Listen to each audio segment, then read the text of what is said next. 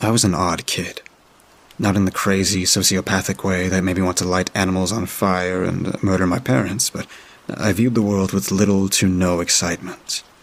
I simply went with the crowd. I didn't care. I couldn't. Nothing truly interested me. Of course, I laughed at things that were funny. I cried when I was sad, but at the end of it all, I just carried on. I didn't have many dreams, hopes, aspirations. Even though I was young, I had the I'll figure it out when I get there mentality. I was bored. All the time. Day after day passed. Year after year went on. Boredom tormented me every second. I began to forget faces, forget names, forget memories on purpose. They held no meaning for me. Person after person who came up to me, who gave me a hearty hello, who introduced themselves as this person, and they just blurred together. I tried to shake it off at first, but then I just decided why I should even bother. Why should I use my energy to speak to someone who I didn't want to talk to?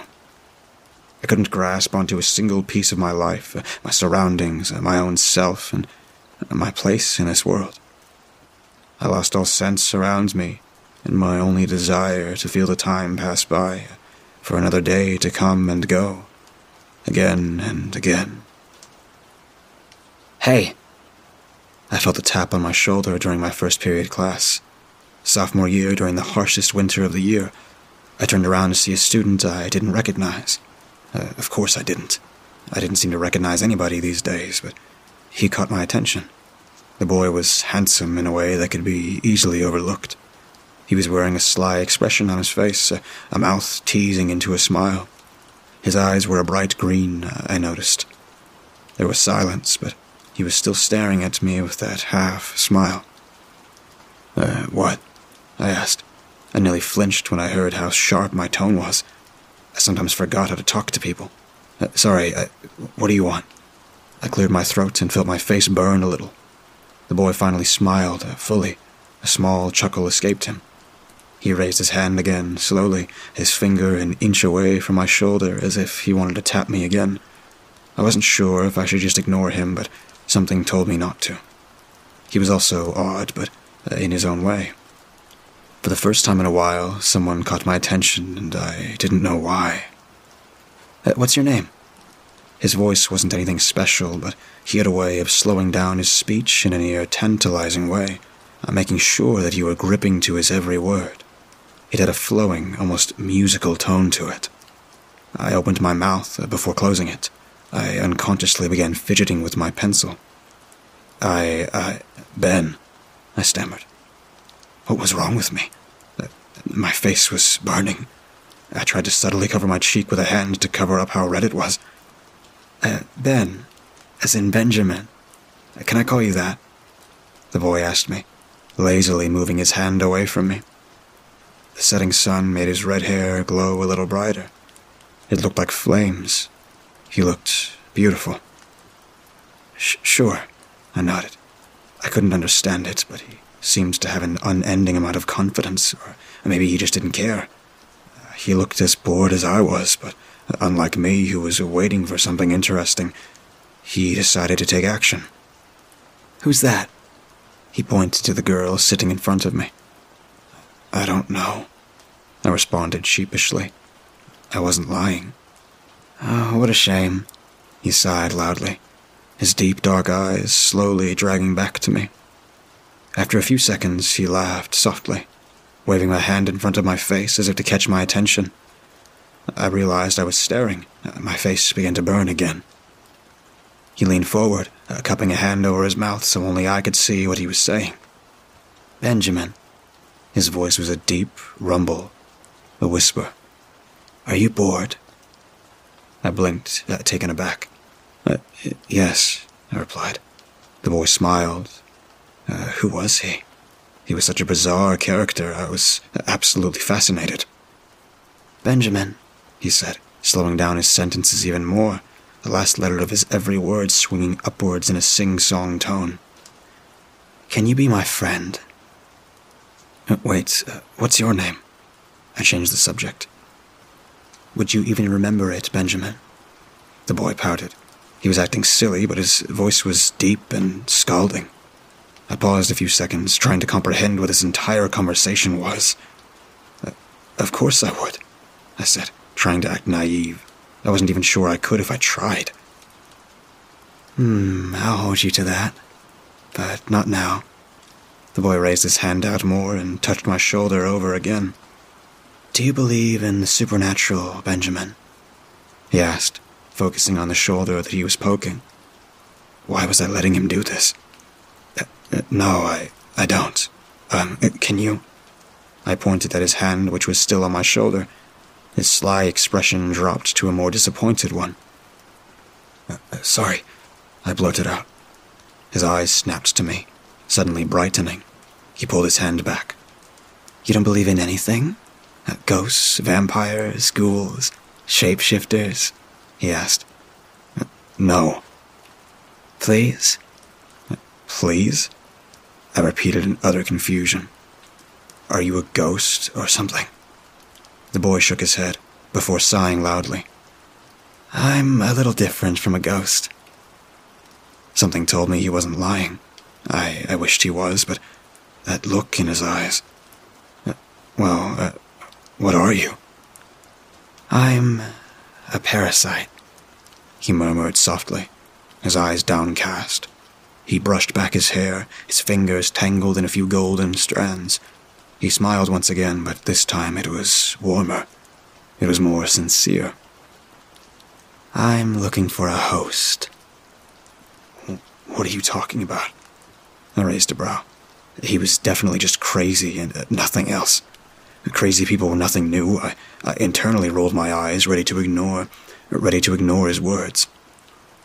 Benjamin, if you think you're going to forget me, then you got another thing coming.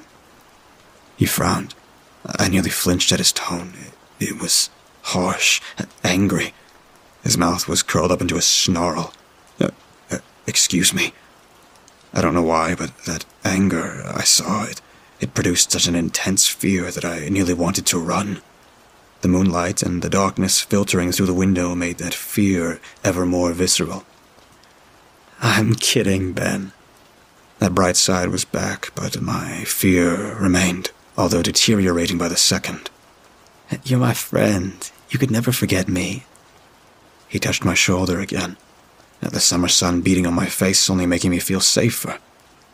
Strangely, summer suited the boy's soft features so well. He reminded me of a puppy. I think class ended. I should go, I said in a rushed tone, trying to brush his hand away. I didn't care how calm and sweet his expression was. I was getting creeped out. It didn't, he assured me. But I looked around the classroom. It was empty. The desk shoved in the back and the chairs stacked on top of one another in the corner. Since when? No one's here, I muttered, accidentally spilling out my shock. Of course no one's here. The boy reached his hand farther and brushed through my hair. I smacked his hand away. He looked hurt, his face glowing in the sun rays shining through the window. Who are you? I snapped, getting up quickly. My head began to ache, and I held on to my desk to regain my balance. The boy remained seated, his sharp features getting even more taut. His cold eyes bored into my very soul. His arms shot out at an inhuman speed, snapping my wrist. Where are you, Benjamin? He asked. I couldn't see his face very well. The night sky was above us both, but the stars were barely even visible through the trees. I stepped back. Where was I? I looked around, my head feeling like it was about to be ripped apart. My sneakers crunched on leaves on the ground. It looked like I was in the woods in the dead of night. There was no sign of human life around us, except for the two of us. Except for me.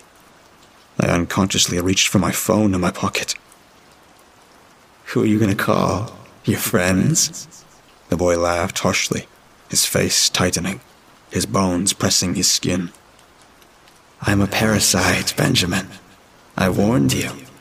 The moonlight sifted through the tree leaves. Every crevice and indent of his face was contrasted darkly with the features of his skin that were lit by the moon. I couldn't even see his eyes. Let. I tried to pull my arm away from his grasp, and to no avail. You know, Benjamin, I feast on thoughts. I feast on you, on your every perception of reality. I have utter control of you. He chuckled before his jaw clenched. But I don't like you. You're disgusting.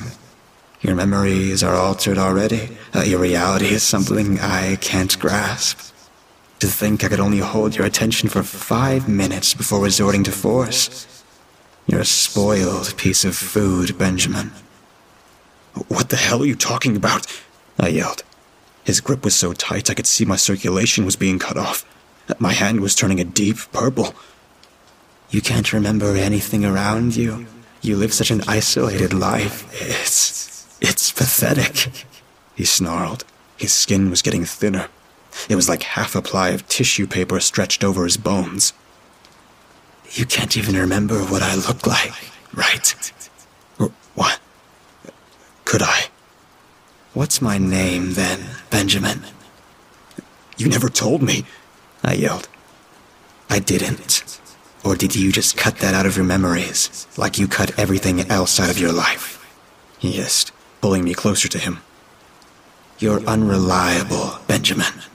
Live your life like this, there are creatures worse than me who'd find you as a delicacy. I couldn't respond. My breath caught in my throat. Good luck. I never want to meet you again. I found tears rolling down my face, and a loud gasp escaped me. Are you okay? The girl sitting across from me turned around to face me, her expression filled with worry. I was back in the classroom, on a cold winter day, sophomore year, first period. I stared at her, not even bothering to wipe my tears away. I couldn't move, each breath of mine heaving and harsh. I don't know if I can change, but I want to. Your name is Abigail, right?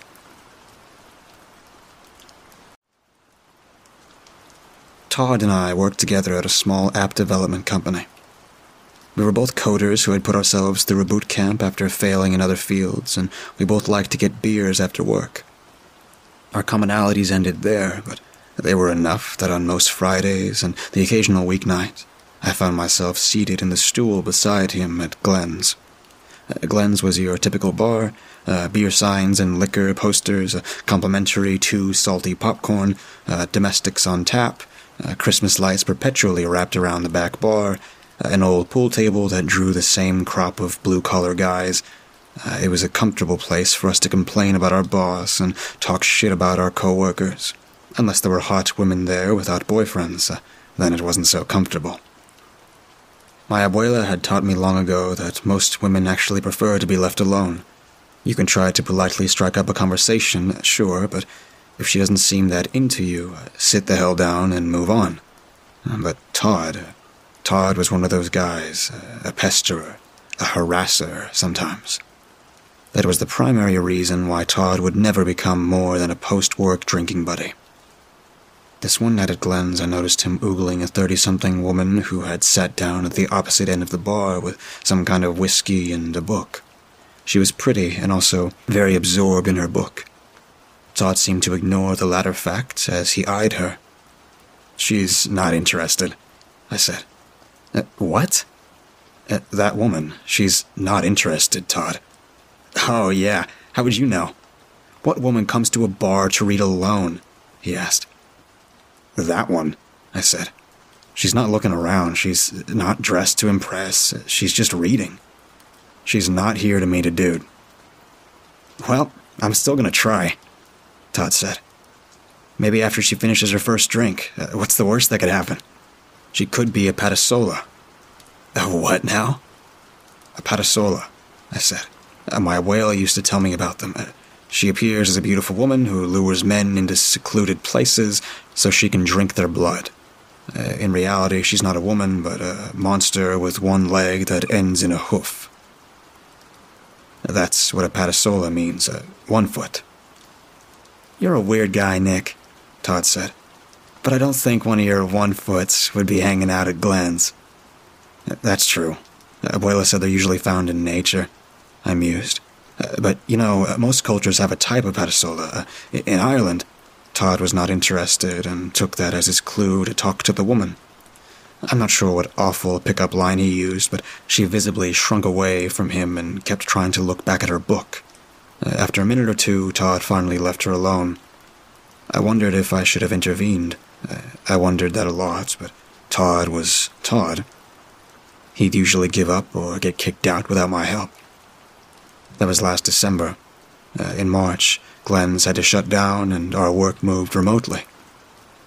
I didn't see Todd anymore except on Zoom, and neither of us cared to keep our drinking traditions online. In fact, I found I didn't drink much at all. But as the months dragged on, I got about as lonely as anyone would. So when Todd asked if I wanted to catch up somewhere outdoors, I said sure. We met at a park between our respective apartments. Todd brought a paper bag full of beers. I pulled my face mask down to sip on one as we took the walking path deeper into the woods. "Thanks for asking to hang," I said. "I honestly haven't really seen anyone in months now. Except delivery drivers, I guess." "Yeah, same, man. I mean, I still hook up on Tinder, but we only go to each other's houses," he said. "That doesn't sound very safe," I said. "What, I'm gonna just not get laid for like a year?" "I haven't," I said. "Not that I'm bragging." "Exactly," Todd said. I had started seeing someone a few months before lockdown, but it fizzled out as case counts rose. I still had all my dating apps, but the conversations went nowhere now. It had been, like I said, a lonely year. As we drew deeper into the woods, a buzz came on, and I found myself kind of having fun. Todd kept up with my low tolerance with swigs from a flask of whiskey he had in his jacket. Soon we were both flushed in the face. As we crunched over the dead leaves, we laughed about all the things we couldn't do anymore. I complained about our coworkers who didn't know how to use Zoom and traded stories about all the times we'd logged into important meetings in dress shirts and no pants. It was nice to be in someone's company, even if it was Todd's. Until, again, there was a woman. This one sat on a bench, set a bit back from the path. Her dark hair nearly blended in with the black wool of her coat. She seemed very much at peace, her gloved hands folded in her lap. Even though no one was around, she wore a red face mask over her mouth and nose. "I wonder what she's..." Todd began. "Oh, come on, man," I muttered. "What? I'm just wondering what she's doing out here alone. Getting out of the house she's probably been trapped in for months, just like us," I suggested. He began swaggering towards her as I rolled my eyes and moved towards her bench's matching partner on the opposite side of the path. I busied myself studying the small, shiny plaque letting me know what kind of benefactor had paid for this public seating. "Good evening," I heard Todd say. "Lovely day, isn't it?" She must have nodded, because soon Todd was blathering on about how he was loving the brisk weather. I turned back to see he'd sat down next to her, and she'd scooted all the way to the other side of the bench. Todd hadn't even bothered to adjust his mask, which now hung from one ear. The woman flashed me a look. I knew that look. The get your friend out of my face look. I went to mouth sorry, as I often did, but remembered that she wouldn't be able to see me as my mask was, unlike Todd's, on properly. "I bet you're really beautiful under your mask," Todd said. I know, COVID, but how about just one smile? For me. This is the first time I left my house in, seriously, months. She shook her head. She looked at me again, pleading. "Oh, come on. If I promised to stand 6 feet away, I think it'd be better if I didn't," she said. "What, are you secretly ugly?" Todd asked. "I bet not, though, right? I bet you're just afraid you'll stun me with your beauty." God, Todd. He was the fucking worst. For as much fun as I was having a moment ago talking to a human being, it really had been nice to go months without being embarrassed to be friends with a complete jackass. Had I really missed Todd? No. It turns out I could only miss Todd in the complete absence of all other people. "This is the last time I'm going to say no," she said sternly. She looked at me again. This time it wasn't pleading. It was threatening. "Come get your friend." I stood. "Todd!" I yelled. He ignored me, pouting at the woman as she sat remarkably still, her eyes growing narrow. How many times had I watched him do this at a bar? How many times had I watched a bouncer advise him to return to his seat? How many times had I awkwardly apologized for his behavior, only to return to the very same bar with him again? "Todd, please, let's go," I said. "She doesn't want to smile for you, you weirdo." Todd looked at me this time. He snorted at me and said, "See, now this is why you're the one that hasn't gotten laid since March." February, I thought to myself. But before I could correct him, he reached into his jacket for the flask he definitely didn't need and eyed the woman again. "Okay, just one smile and I'll go. And you can even have some of my whiskey." He teetered a bit as he unscrewed the flask. The woman looked at me and shrugged. She stood and unhooked her mask from her ears, crumpling the silky material in one hand. For a moment, she was just what Todd had predicted, a beautiful woman. She smiled. "There we go," Todd rejoiced. But she kept smiling. Her mouth just kept stretching until her teeth were forced apart by its width. As her mouth yawned open, it was as though the top of her head was only connected to the bottom half by the corner of her jaw. It tipped backwards, whilst her lower jaw continued to drop and extend, not unlike the ramp that extends from a docked boat. At the same time, her teeth multiplied, more jamming in and wedging into the growing spaces like kernels of popcorn, each one slick and sharp. Todd was no longer rejoicing. He yammered incomprehensibly, befuddled and terrified. His flask clattered to the ground as he stood before her, rooted in place. I didn't fare much better myself. I just stood there. Again, I thought to myself, I was doing the very thing I was just admonishing myself about when it came to Todd and women. But this time it was because I was terrified of her, not embarrassed of him. I didn't have much time to ponder the juxtaposition, though. She took a single step, coming chest to chest with her harasser. Her already slender neck seemed to stretch, and then the top of her head snapped up and around in a single fluid motion, and she bit off his entire head. When she stepped back, Todd stood still, headless, blood gushing from the place where his head used to be. I could hear the crunch of what I presumed was his skull shattering in her mouth. But I was too busy staring at headless Todd as he slowly sank to his knees and then to the ground.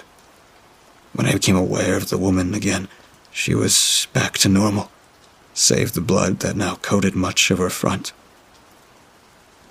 "I told him I didn't want to smile for him," she said simply. She put her mask back on, then reached down and grabbed one of his arms. "Sorry about your friend," she said, as she began to drag him off the path. "He's not really my friend," I said habitually. It's what I'd always say. "Oh," she said. "Well, good riddance." She walked into the woods, Todd's corpse smearing a trail of blood behind her. I'm not sure the moment I lost sight of her. She may have just disappeared. All I know is, once I realized I could no longer see her, I just ran. In the days that followed, I pretended I didn't know where Todd was when he didn't log into work. I kept expecting the news to talk about the unfortunate jogger that came across Todd's headless body, then the police who'd say they'd check his phone and knew I was the last person to see him alive, but it never happened. His body was never found, and no one seemed to care. The woman I saw was obviously not a Pastolia. She had 2 legs, even when she changed. But you should know there are several other kinds of monsters that are very similar to the Pastolia. The Tunda, the Baboja Sith, the Galisteg, Most of the stories tell of monsters who transform into beautiful women to lure men to their deaths, but now I have to wonder, what if the stories are all wrong? Maybe these lady monsters, just like the woman reading her book in the bar, just wanted to be left alone.